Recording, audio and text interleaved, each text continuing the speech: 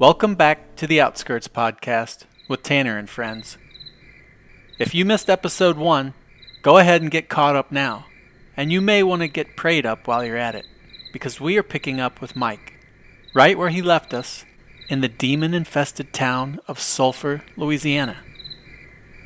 Brace yourself for the second half of On the Outskirts of Religion.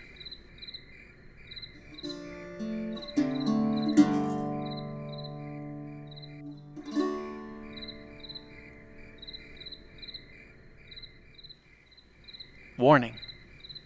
Themes addressed in this episode may be inappropriate for younger listeners.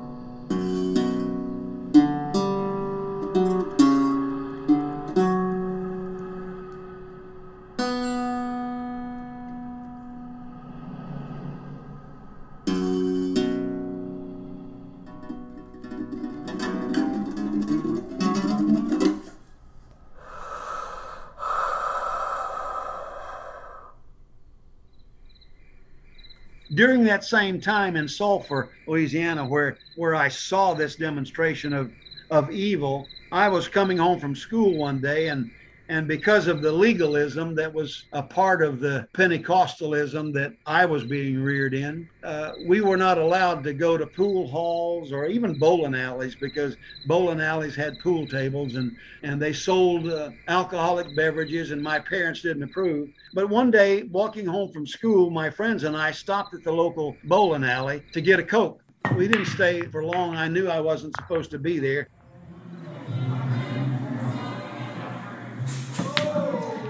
So we walked on home, and when I got home, I opened the door to see my mother standing in the dining room ironing, and tears were coursing down her cheek, and she had been crying. And I said, "What's wrong, Mother?" And she blurted out, "You've been to the bowling alley, haven't you, Michael?" You've been to the bowling alley. I said, "Yes, Mother. How did you know? Did somebody call and tell you?" She said, "No, Michael." She said, "God tells me."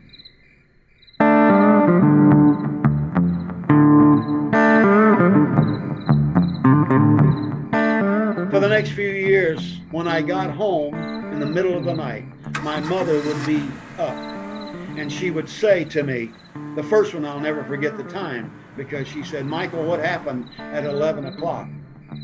I said, "I was just driving along, and I guess I hit a slick spot in the highway, an oil spot, and my car spun like a top, driving over the Atchafalaya Basin there around Baton Rouge, where if you go off the highway, there's a steep drop." And I didn't drop off. Unfortunately, there were no other cars that were affected. But I happened to look at my watch, and it was exactly 11 o'clock. And I said, "How did you know something happened, Mother?" And she said, "God woke me up to pray for you."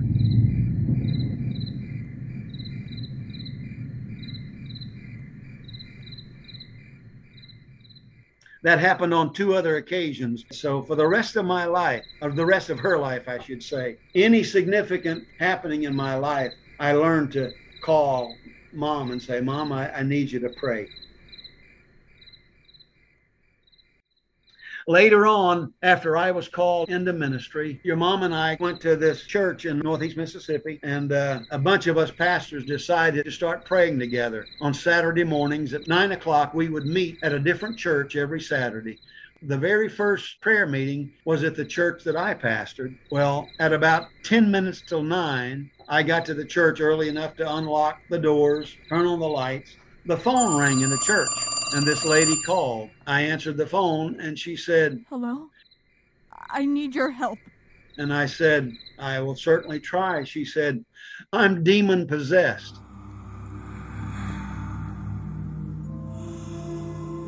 Well, I had learned that the powers of hell really do attack people, and the attacks can be oppressive, but there is something called possession as well. And I was explaining the difference to her, and she said, Sir, you don't have to explain the difference. She said, I know full well I am the latter.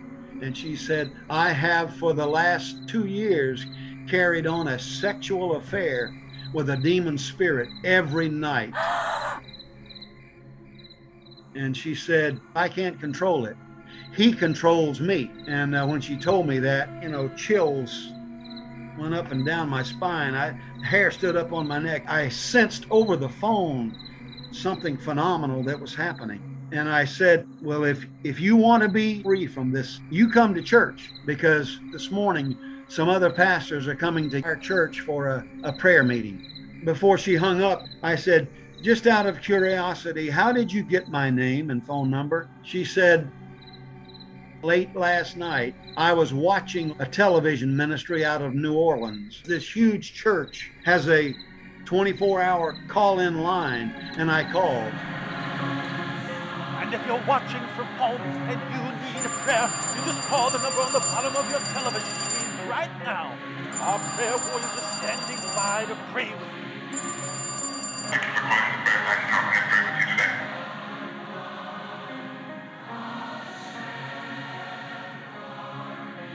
you. Somebody at that church gave me your name and your phone number and said that you would help me.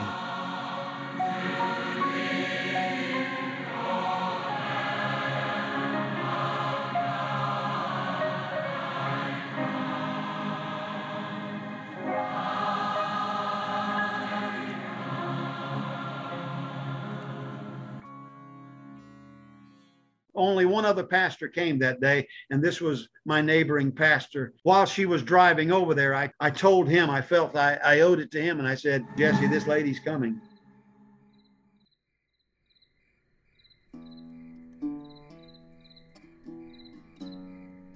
On the telephone call, she said, I'm not a crazy quack. She said, I have a master's degree in early childhood development.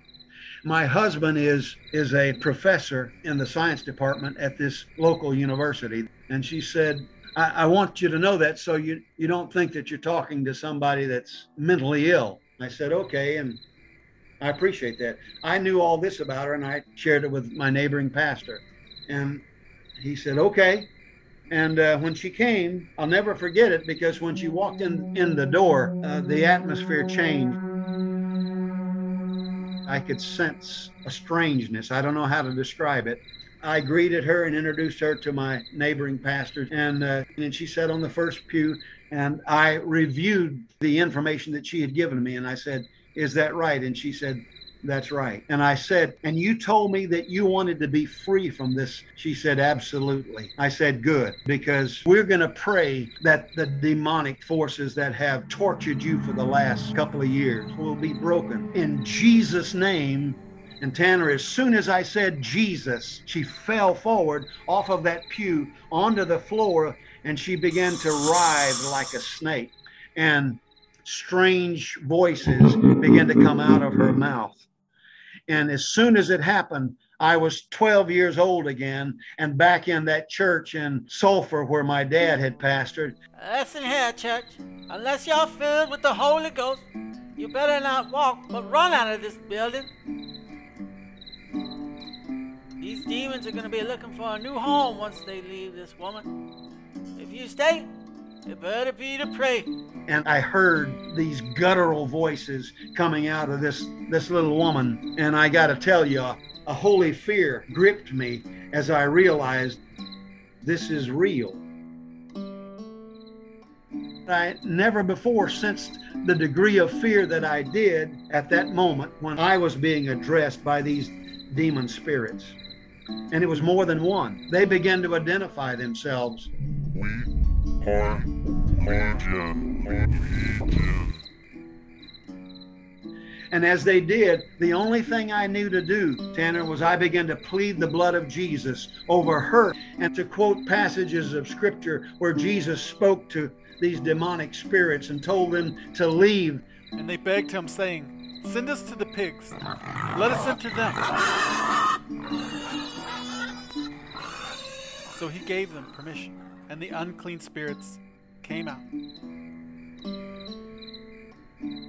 My pastor friend stopped me and he said, "Mike, I've got to go." Mike, I got an appointment. Yeah, sorry, buddy, I gotta go. And by now it's about 11 o'clock. Your mother and I, Tanner, lived in the parsonage right behind the church. So I asked him to wait for just a moment. I went back to the office. This was before cell phones in the 1970s. I picked up the phone and I called your mom and I told her very quickly what was transpiring. And I said, "You don't have to do this if you don't want to." She said, "I'll be right there, Michael." And she and I then resumed praying for this lady for a couple of hours until finally we witnessed a physical transformation. It was like a thunderstorm had stopped and all of a sudden the sunlight broke through and this lady's face lit up. And I said, "You're free, aren't you?" And she said, "I'm free in Jesus' name." She could not say his name before without pushback from these demonic spirits. And they left her.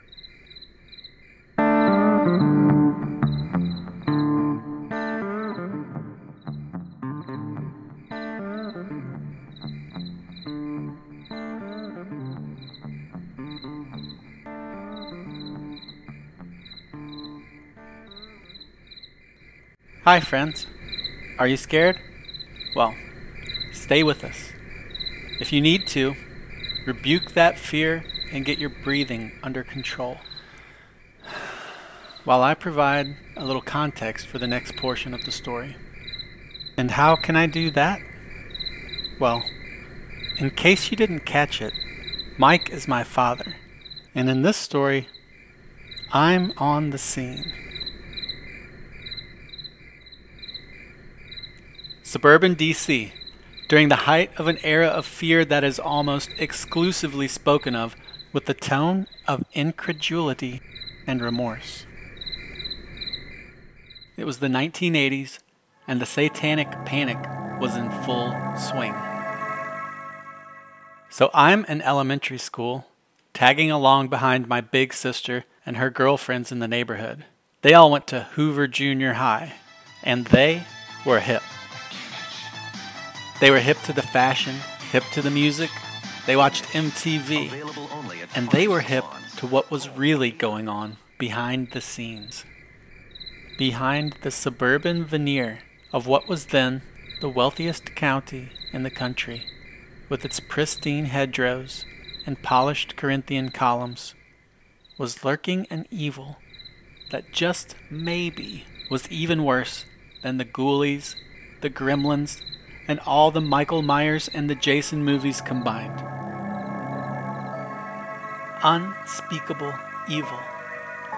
Except we did speak of it. It's Halloween, little boy, and you know what that means. The kidnappers are out every night in their kidnapper vans looking for the perfect sacrifice. Don't, you'll scare them. But you should be okay. They want blonde-haired, blue-eyed virgins. What's a virgin? Dirty knees, look at these. As I tried to make sense of my first glimpse of a bra that wasn't hanging from the side of a laundry basket, my little mind trailed off into a scenario where a van pulls up beside me, and without even allowing me the chance to refuse an offer of candy, just as McGruff the crime dog had told me to do. Every day in this country, 60 kids disappear. A masked man snatches me up, and away I go. Into the darkness of whatever a sacrifice is. One thing I know, whatever it is, it sounds bad outside of church. Now is a good time to say, I never once heard my dad mention from the pulpit any fragment of the stories you have heard or will hear. Neither did he discuss them around the house with us, his family. I guess he just kept them in his pocket, like that little book of notes his father had carried. A private affirmation of his faith. I only learned of these events after I had graduated from high school, but I do remember here and there, in those early years, late at night, hearing that phone ring.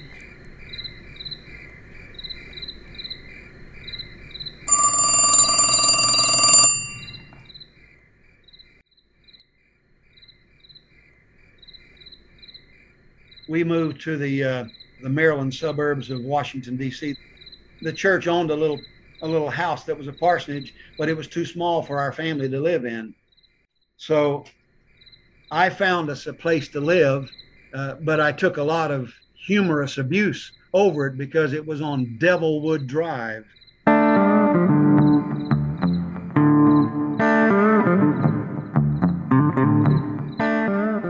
It was a great house. It was plenty big enough for our family. The lady that owned it rented it to us for whatever I could get for rent from the little parsonage. And that was no small miracle in that real estate market way back then. But while we were living there, one night during supper, the phone rang. And I answered it, and the voice on the other end began to tell me a frightful story of satanic occult activity that she was involved in. And I was totally unprepared for such a phone call. We had one of those long cords, that would go all over the house. So I walked out of the kitchen into the dining room, and I sat and listened to this tale. And this young lady began to describe all the things that she was involved in. She was part of a satanic cult that met on a regular basis out in the woods on the Maryland-Pennsylvania state line, and that she had given birth to a baby that became a human sacrifice at one of their satanic occult rituals. She said, just in case you're thinking that I'm some nutcase that just was let out of St. Elizabeth, that was a big mental hospital in D.C., I want you to know that this occult group that I'm a part of has Supreme Court justices, United States senators and congressmen, and local judges and politicians that I can give you names. This is not some fairy tale that I'm making up. Did she name names? What? Did she name names? No. She said, do you want me to give you that? I said, no. Because at that juncture, I still didn't believe her. And as she's relating this story to me, she begins to cry, to sob. And she informed me in that conversation, that very first conversation, that she was once again pregnant, that she had become pregnant by one of the members of that occult group, and that I forget how many months pregnant she was, but that this was going to be another child that would be sacrificed to Satan, but that she had changed her mind and she didn't want to do that. And that became the first of many phone calls, Tanner, that would disrupt our lives in a significant way. That phone call was so troubling that when I hung the phone up, I was actually trembling. Never forget that. And I sat there in the dining room for a few minutes until you all had finished eating your dinner and your mom was cleaning up the kitchen, and I went back into the kitchen and I sat down and I told her all that had just transpired. She looked with wild-eyed wonder at me like I had told her a fairy tale, that was just impossible to believe. And she said, did she tell you her name, Michael? And I said, yes, she did. And she said, well, how did you leave it? I said, I told her, if you want to be free, you come to church Sunday morning. She said, I will come. Well, she didn't. What she did was began a series of phone calls that would last for over a year.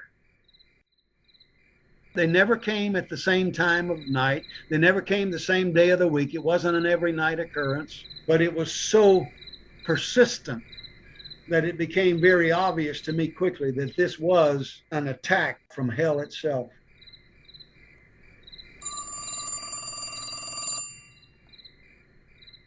As soon as I answered the phone, she would start screaming.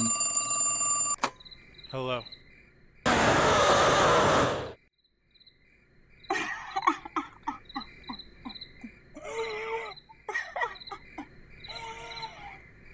How do you like the sound of that? The only thing I knew to do was begin to plead the blood of Jesus and quote scripture. And that would only make her scream louder. But I would do that until she hung up the phone. And she would become so frustrated every time that she would hang up the phone. When you pick up the phone, yes, she's immediately going into a scream, or is she trying to dialogue with you? She would start with a dialogue, something to the effect of, "It's me again," and she would use her name, which was Dana.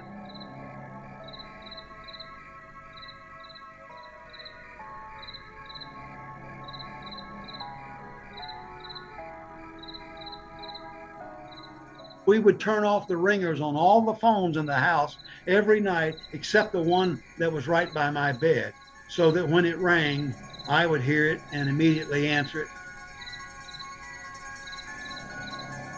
Did she ever demonstrate any supernatural ability? Yes, she did.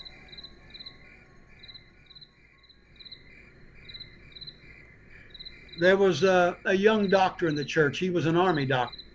And his wife was one of the ladies in the church that would sometimes substitute for the church secretary, come in and answer phones. And on this one occasion, the doctor had called and told his wife to ask me if they could take us to lunch. So I called home and told your mom. And when they get there, they all come downstairs because my office was downstairs and there was an exit there. And we were standing in my office and the phone rang. Now the secretary who normally would answer it upstairs was in my office, so she went over to my desk and was going to pick up the phone, and I said, "I'll get it." I picked it up and the voice on the other end says, "Well, you sure have a lovely office." She didn't have to identify herself because now I recognize her voice. I said, "Well, this is the first time you've called me in the daytime and at the church instead of my home. Thank you for that." She said, "You've got a lovely office." I said, "How would you know? Have you been here?" And she said, "No, but I can see it." I said, "You can see it?" She said, "Yeah." And she said, "By the way, that's a nice blue suit you're wearing." I looked at your mom and eyebrows raised, and she said, "And your wife's got on a beautiful dress, colorful dress. And so does that couple that's with you. They're all dressed so nice." And she said, "And is that your guitar I see in the corner leaning up?" I said, so I started looking around for a hidden camera. I'm wondering how this is happening. And I could not believe. So I remember walking around and I didn't find anything. I looked in the bookshelves. I didn't see anything. I said, "How are you doing this?" And she said, "I can see." And I said, "Well, I'm about to go to lunch with this couple." And she said, "Okay, have a nice lunch." And she hung up the phone. And I don't know how to describe how I felt then, Tanner.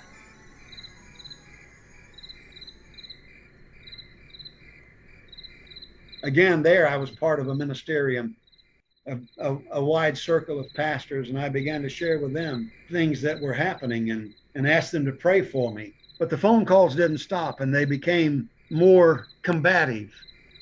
A few months later, one of my neighboring pastors who also knew about this had been praying for me. He calls me on a Monday morning. He said, "Mike, you won't believe what happened to me last night." I said, "What?" He said, "My wife and I were eating dinner at a restaurant there in Silver Spring." And he said, "This lady sprang up from a booth just a few rows down from where we were sitting, ran over to my table with a steak knife in her hand and tried to stab me. Fortunately, some of the employees grabbed her. They called the police and they came and arrested her." And he said, "What was the name of the lady that's been torturing you for all these months?" I said, "Her name was Dana." He said, "That's her. That's the name that she gave." He said, "They arrested her and took her away in a squad car." I said, "I've never seen her." He described her to me. I said, "I have no idea what she looks like, but yes, that's her name." My God, Mike. He said, "We are in a dark place."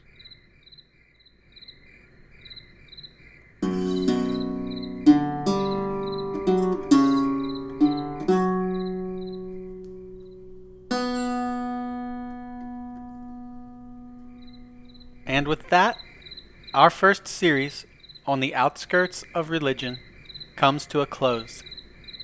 Thank you for listening. I'll leave you with the words of Baton Rouge police detective, rhythm and blues man turned preacher, my late grandfather.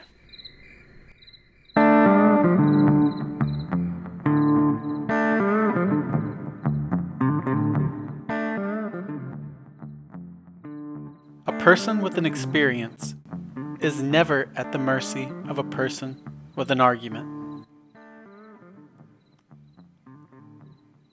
Your experience does matter. Everyone has a story. And we'd love to hear yours. On the Outskirts podcast with Tanner and friends.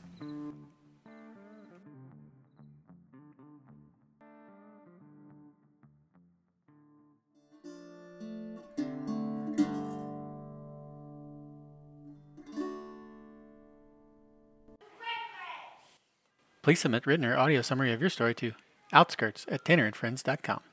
Yep. Hi, friends. Can we talk about mustaches for a moment?